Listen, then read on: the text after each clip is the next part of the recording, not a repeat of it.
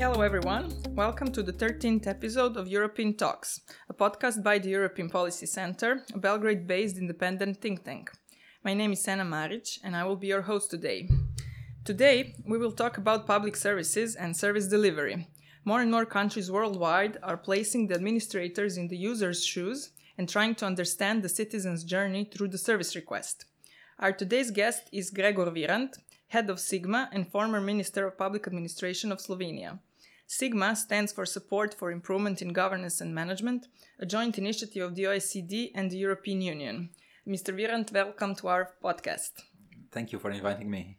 Let's start with the theory, let's say. What are, in your opinion, the features of good and efficient governmental services? And if you could give us some examples from the most successful European practices that we could learn from in that respect.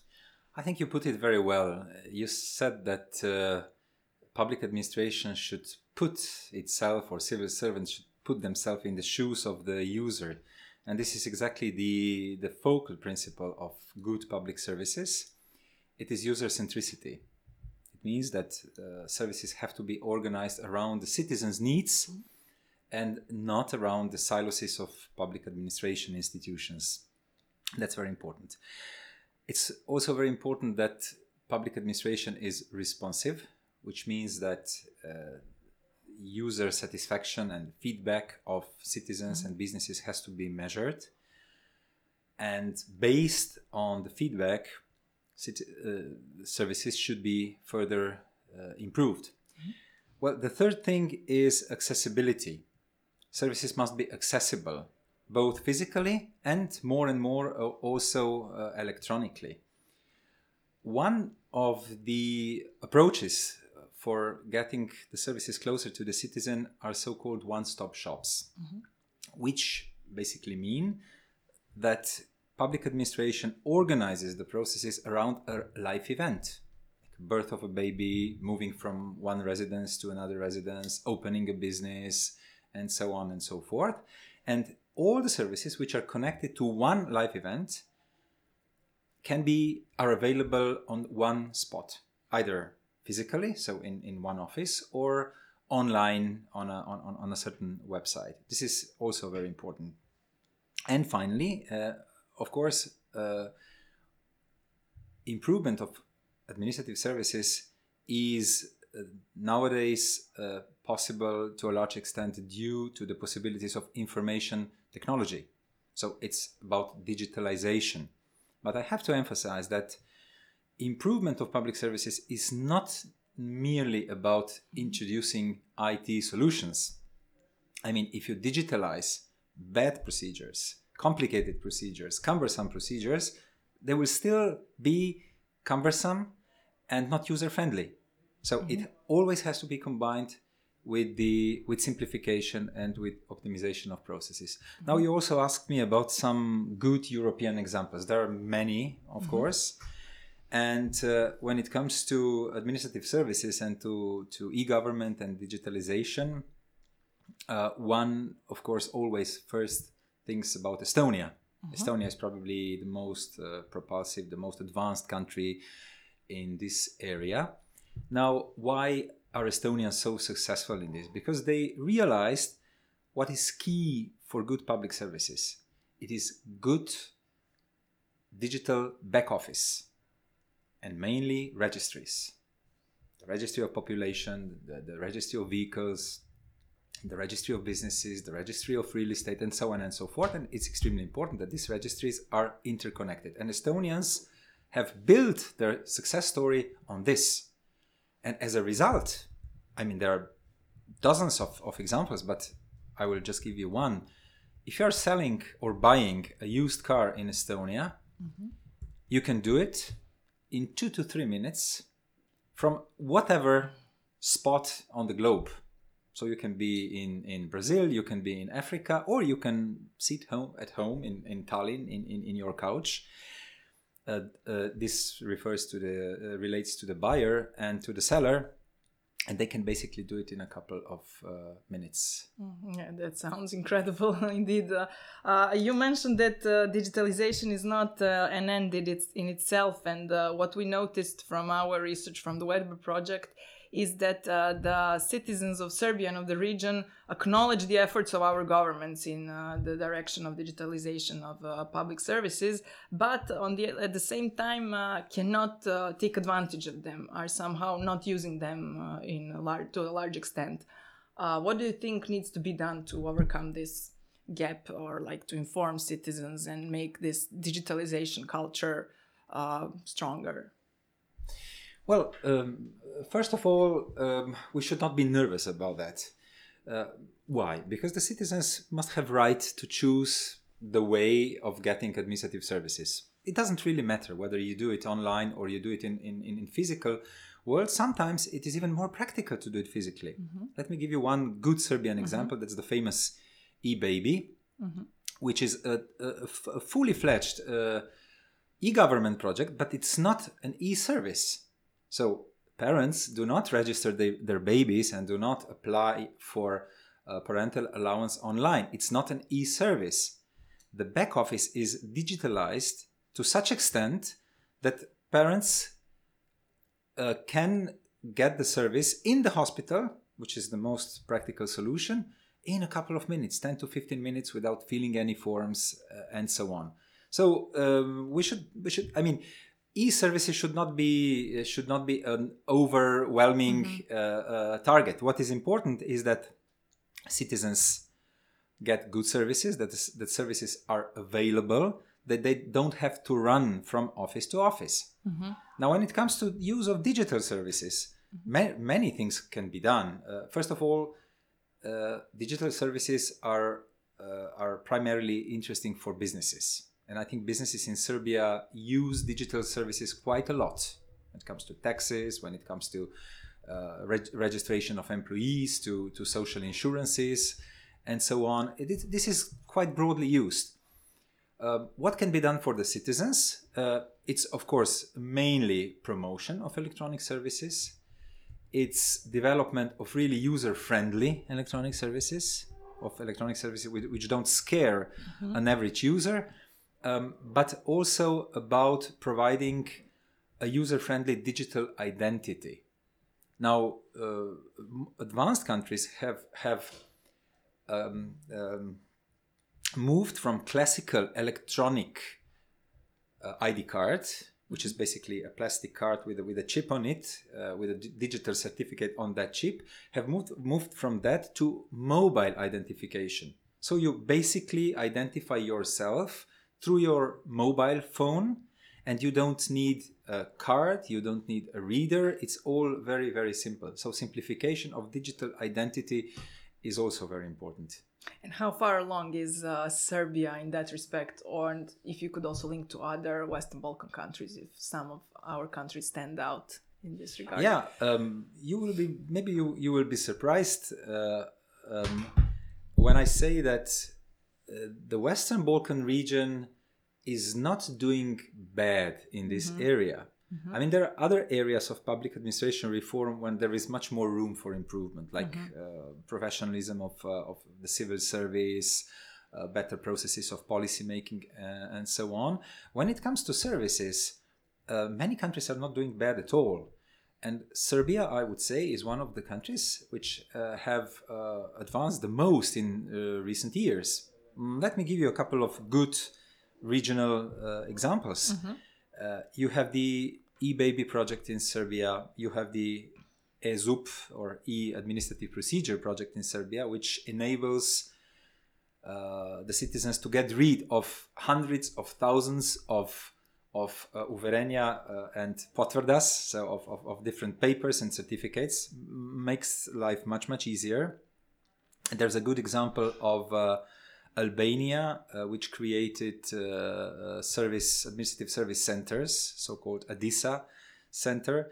There is a good example in Montenegro, when they have created an integrated system of social benefits, which largely simplifies procedures but also prevents abuse of social benefits.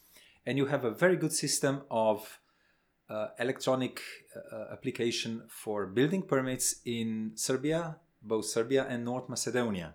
Now, to be precise, Serbia is ranking top 10 globally when it comes to building permits now. And Macedonia is very close, I think around position 15, 17, something like that. So they're really, really good examples. And if you look at the international rankings, like for example the Doing Business, which is very much about how public administration works, how services are provided.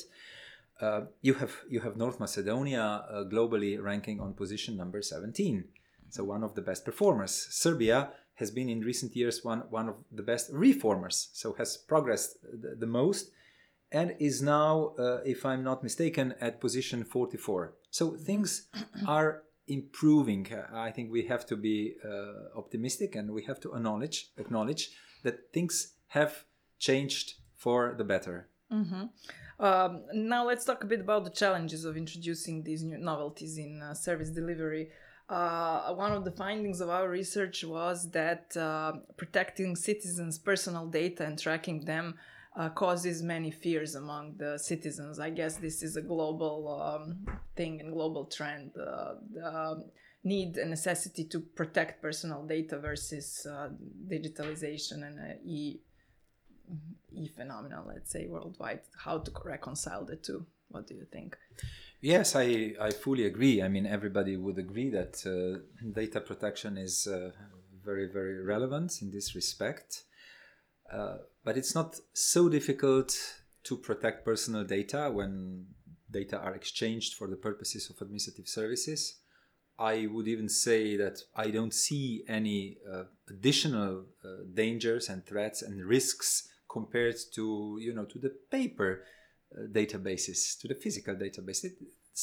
The old databases, which were on paper, they could also be misused. So what is important about personal data is that the rules are very clear. So public administration can only use them for lawful purposes, for example, for administrative procedures. Every access to data must be trackable, so that whichever institution of public administration looks into your personal details, into your personal data, there must be a trace of it. And thirdly, good, effective control. An institution or several institutions which can, based on risk assessment, come to visit the public administration institutions and check to the tiniest detail which data they have accessed, why, was it lawful, and so on and so forth. So I would say that it would be wrong to slow down or to be afraid of digitalization and of data exchange because of the threats of abuse of personal data. Right. It should be taken care of, but it's not a threat, and we should not be afraid of that.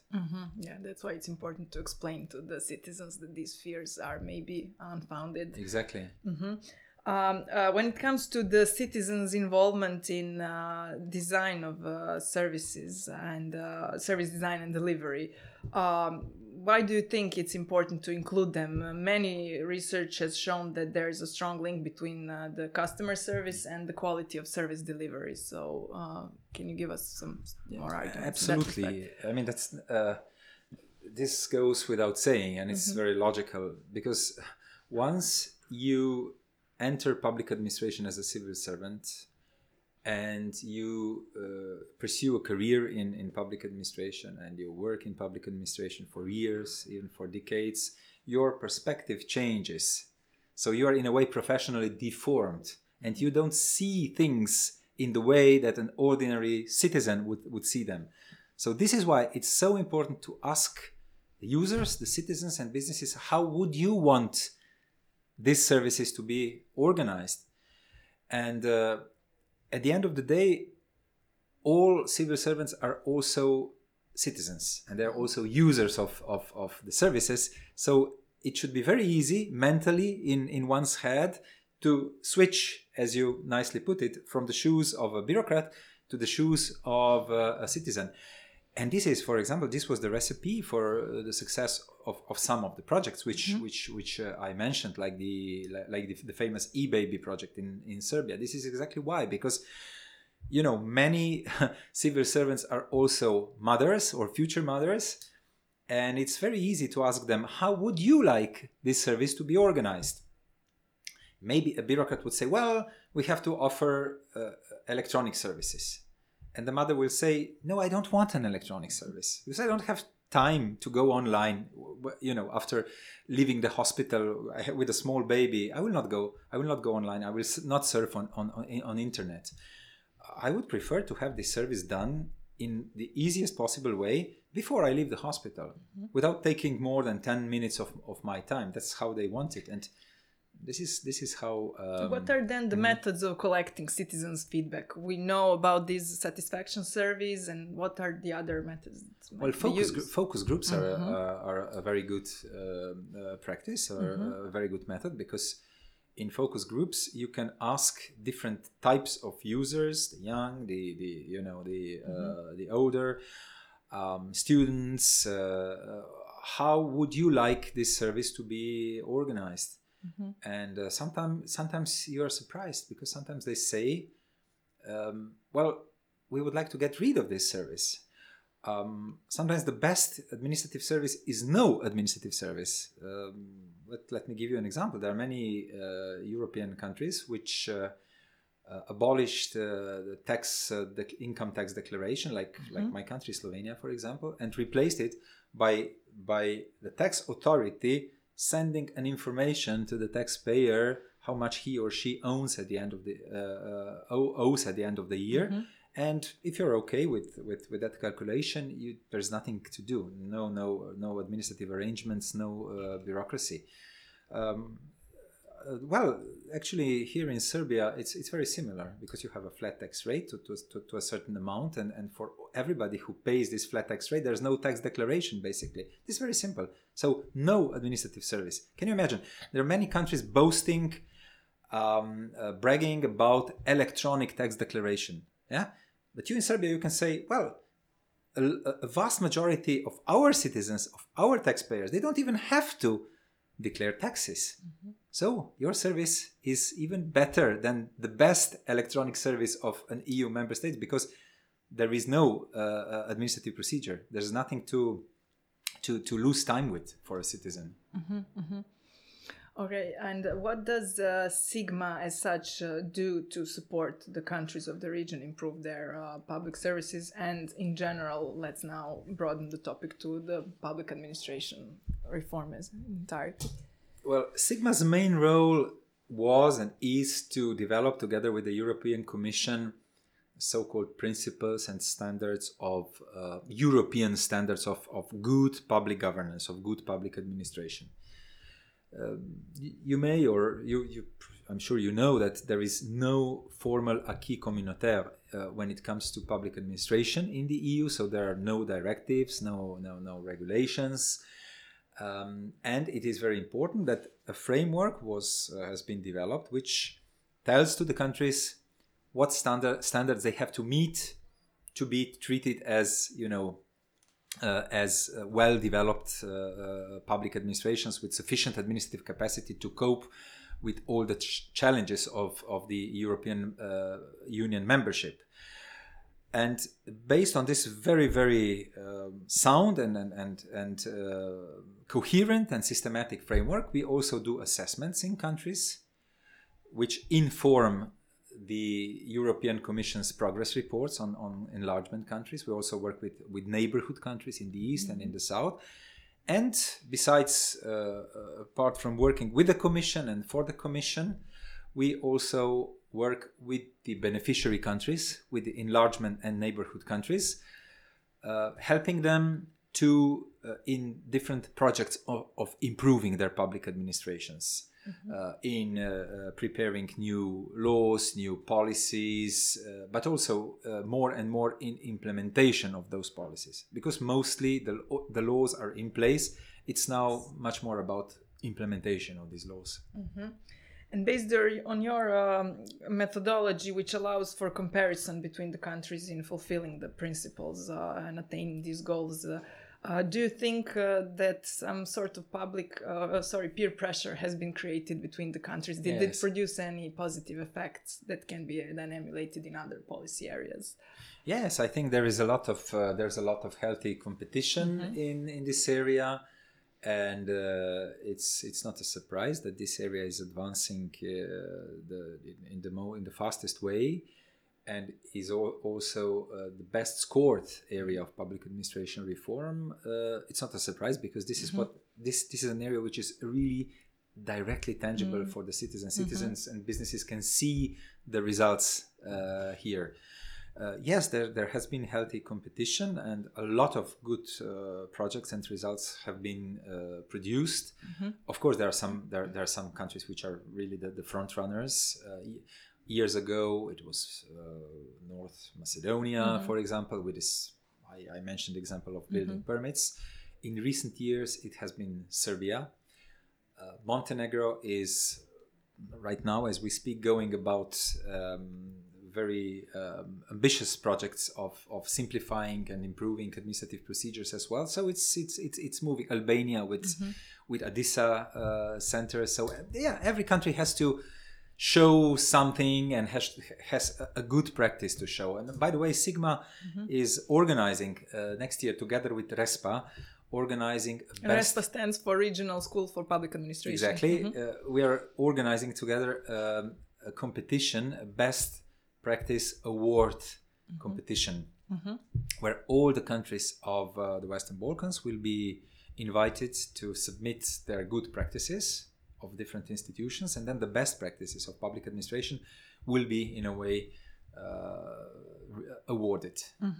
This is something which we'll talk about very soon in the framework of the public debate we are organizing together with the Info Center as well. Mr. Virant, is there anything that you think it's important and that we haven't mentioned now in this talk that you would like to say? Well, I would say specifically for Serbia, I would say that for the future, it would be extremely important to spread this spirit that has been created in the center of government, in the Prime Minister's office, in the Office for e-governance and IT, to spread it across the board to all institutions of public administration. Because so far, I think the best results have been achieved in the areas where which were under direct control or directly led by the center of government, by the Prime Minister's office, but by the Office for IT and e-governance. And this is, of course, not enough.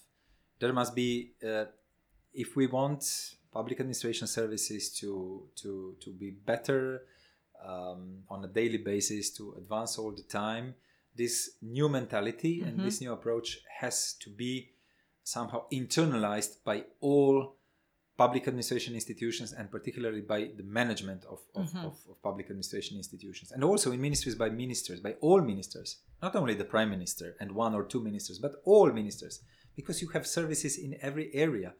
You have service in the area of interior, for instance, passports, ID cards, and so on and so forth. And so it's very important that the ministry, the minister himself, the ministry or herself, is focused on simplifying and improving services. Every ministry and every agency.